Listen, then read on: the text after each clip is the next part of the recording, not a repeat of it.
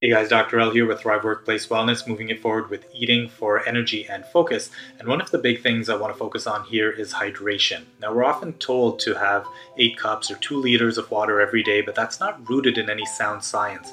One thing that I often instruct when I teach sport nutrition is pay attention to your urine color.